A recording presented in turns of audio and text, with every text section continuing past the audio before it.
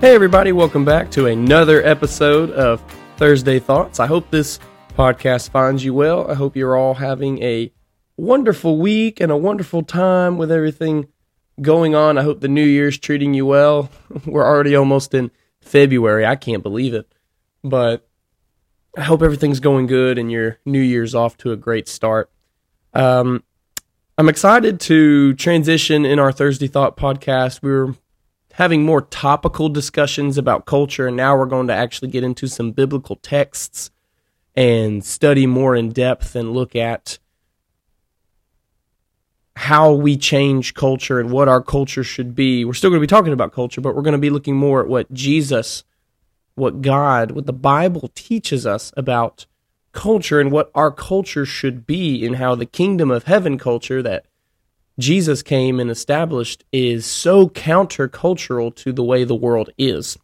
And so that's why, if you remember last week, we talked about transitioning into the Beatitudes in particular. We'll talk a little bit, we'll mention broadly the Sermon on the Mount, but we're going to specifically look at each Beatitude and talk about each one and what it means for our lives. So, with that being said, let's get started. So today we will read all of the Beatitudes passage and a few other passages from the Sermon on the Mount, but we're not going to specifically start studying the Beatitudes today. Today I kind of want to give a little bit of a background on the book of Matthew, the letter of Matthew, I should say, the letter of Matthew in itself, as well as what Matthew's message was, who he was writing to in particular, and the Sermon on the Mount, and what was, at least from Matthew's perspective, what was Jesus' intention with the Sermon on the Mount. So that's kind of the stuff we're going to talk a little bit about today. So the Sermon on the Mount is, right, we call it the greatest sermon ever, right? It's chapters 5, 6, and 7 of Matthew, of all just this sermon that Jesus went up on the mountain to preach. And he describes what the kingdom of God is like, its culture, and the character of the kingdom. You know, I found Matthew 5 through 7 to be very challenging to live by if you actually go through and read it and think about how do you apply those things in your life. And so let's look at the background a little bit before we just, in the next episodes, dive into the Beatitudes. So what was Matthew's main message, right? So I think to answer that question, you first have to think about who was Matthew originally writing to. So, of course, the Bible is just as applicable and just as important today as it was back then. However, it is also important to remember that when Matthew was writing his gospel, he was not writing it with particularly, he was thinking about future Christians, but to say that he was thinking about Joshua Warren sitting in San Diego, California, right, in the 21st century would be a bit of a stretch, right? You know, the Holy Spirit worked, and obviously helped him write things that would be applicable for us today, but, Matthew was writing a specific message for a specific group of people. Yes, he knew that it would be able to be true and the teachings could be taught from generation to generation. But it's important to remember that Matthew had a specific audience in mind. And so from scholars and everyone largely believe that Matthew is writing to a particularly largely and mostly Jewish audience whose hearts longed for the kingdom of God. That's who Matthew's writing to. He's writing to a Jewish audience that their hearts longed for the Messiah. This Messiah, the Jewish Messiah king that was promised, that they thought would come and be like the new David and create the kingdom of God again and establish Israel's reign and destroy all the enemies and overthrow the Roman oppressors. That's who Matthew was writing to. He was writing to these hopeful Jewish people. And so he makes several references to the Old Testament to show the link between the Messiah they longed for and Jesus, who was God incarnate and indeed the Messiah. Right? In the Gospel of Matthew, the kingdom of heaven was a main running motif right? Matthew tells his readers that Jesus did not come to establish his kingdom, Matthew tells his readers that Jesus did come to establish his kingdom, but not how they expected, right? We're talking about culture in this podcast. And so a lot of the Jews thought that this Messiah was going to come and establish a kingdom on earth and establish a new earthly kingdom, a new strong Israel like David had, and Israel go back to the height of its powers and get rid of all the Roman oppressors. That's what they thought was going to happen. And talk about a counterculture shock that the Jewish people got with Jesus, who he was everything they wanted and more, but it wasn't necessarily what they were expecting. And so it's interesting that, because I think about after Jesus appears to the 12 again, after he's resurrected, Peter talks to him, now are you going to establish the kingdom? Or that's actually in Acts chapter 1, right? Peter's like, so now are you going to establish the kingdom? And Jesus kind of tells them, it's basically not for you to know the times of this, but you'll know when the Holy Spirit comes upon you, right? The kingdom of God. And so again, Jesus was everything everything that the Messiah was promised to be. He was all of that and more. Well, if anything, I should say he's exactly what God promised, and it's just more than the Jewish people could have even hoped for. Right, they were wanting some earthly savior to get Israel back to its prominence, but in reality, God knew that the people needed a spiritual savior, and they needed to be revived spiritually and that was more important than their physical situation. And so Jesus came here and established the kingdom of heaven, which was not a physical kingdom, but a spiritual kingdom. And so that's what the Sermon on the Mount is introducing, and that's really what the book of Matthew is about. Matthew, being a Jew, is trying to help his Jewish brothers and sisters understand that this is the Messiah. This is who is promised. And yes, it's not exactly what we thought, but it's even more so than we could have ever dreamed. It's even better. And so that's kind of what Matthew is all about. In the Sermon on the Mount, Jesus shows them how they needed to understand the law from God's vantage point, right? Jesus was basically coming, he says that he did not come to abolish the law, but to fulfill the law and basically make it the complete version of the law. That's what Jesus wanted to do, right? The Sermon on the Mount it's full of phrases like, you have heard it said this way, but now I say to you this, right? Jesus does that all the time. Or basically, in other words, you have believed and lived like this, but now I am telling you how it really should be done. That's what Jesus is doing in the Sermon on the Mount. And then the sermon ends, we know, in chapter 7, and Jesus is drawing their attention to the heart of the matter, that it's all about the relationship with him, and that it's all about just loving people, loving Christ, having obedience to him. Just follow Jesus. Go his way, right? Love and forgiveness are the currency of this kingdom, not gold and silver, right? He emphasizes fruit, I think is what's interesting.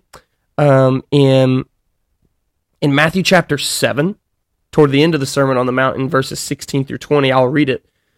Jesus starts emphasizing fruit, and he talks about basically like what the people in the kingdom of God are like, and how do you know if people are in the kingdom of God, right? He kind of answers that here in Matthew 7, verses 16 through 20. He says, you will recognize them by their fruits. Are grapes gathered from thorn bushes or figs from thistles? So every healthy tree bears good fruit, but the diseased tree bears bad fruit. A healthy tree cannot bear bad fruit, nor can a diseased tree bear good fruit. Every tree that does not bear good fruit is cut down and thrown into the fire. Thus, you will recognize them by their fruits. So we see that Jesus is wanting people, he's basically telling people that you'll recognize people from the kingdom of heaven by the fruit they bear, right? Kind of like Paul obviously pulls his teaching of the fruit of the Spirit from Jesus' teaching, because Jesus talks about bearing fruit, right? And what that means is the things that grow in your life, the things that are evident in your life and that people see will tell you if you're part of the kingdom of God or not. And so you'll recognize them by their fruit, right? And then he ends the Sermon on the Mount with the parable of the wise and the foolish builders, right? Emphasizing obedience. How you live in the kingdom of God is more important than anything else we do, right? Jesus came to usher in this upside down type of kingdom. But at the same time, right, I mentioned it already in Matthew 5:17, Jesus makes sure to say, "Do not think I have come to abolish the law or the prophets. I have not come to abolish them, but to fulfill them." Jesus' goal was to come and fulfill them, not to abolish them. And so Jesus came to establish this upside down kingdom that was countercultural to what the Jews thought. And we're talking about their culture. It was different than what they thought it was going to be, but it was even better than they thought it was going to be. So the Jews forgot their uniqueness, right? And so Jesus is kind of coming and reminding them, right? The Sermon on the Mount is a call to return to the roots of God by turning away from the adultery, the lustfulness, the sinning, the all those kind of things, and turn back to the law of God and true righteous living. That's what the Sermon on the Mount is for.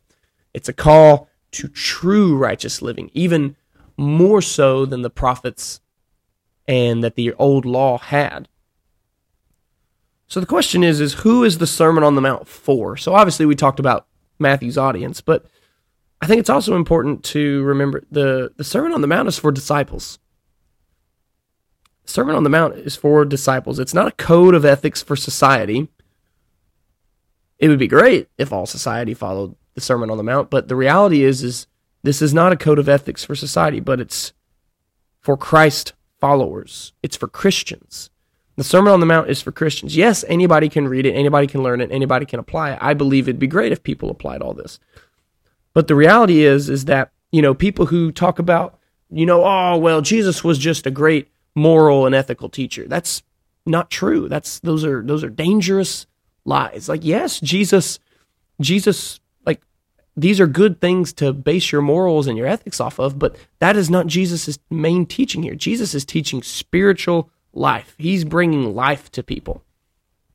This is truth. This is everything, right? Why practice the Sermon on the Mount?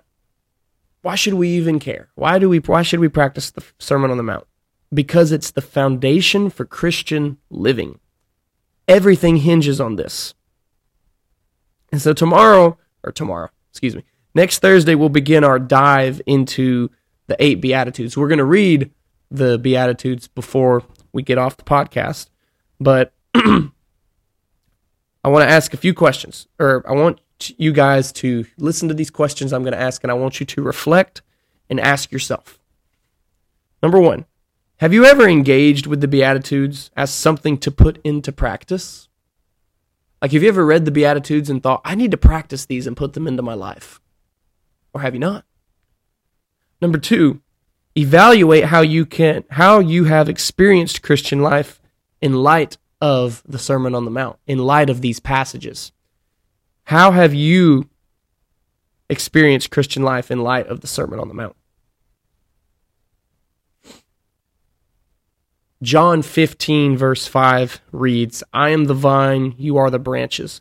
Whoever abides in me and I in him, he it is that bears much fruit. For apart from me, you can do nothing. Jesus didn't come to teach a personal ethic and great moral teachings. Yes, they are those things, but that's not what he was coming to do. He was coming to tell people that you need the new law of God. You need my blood to save you. You need me to get to heaven.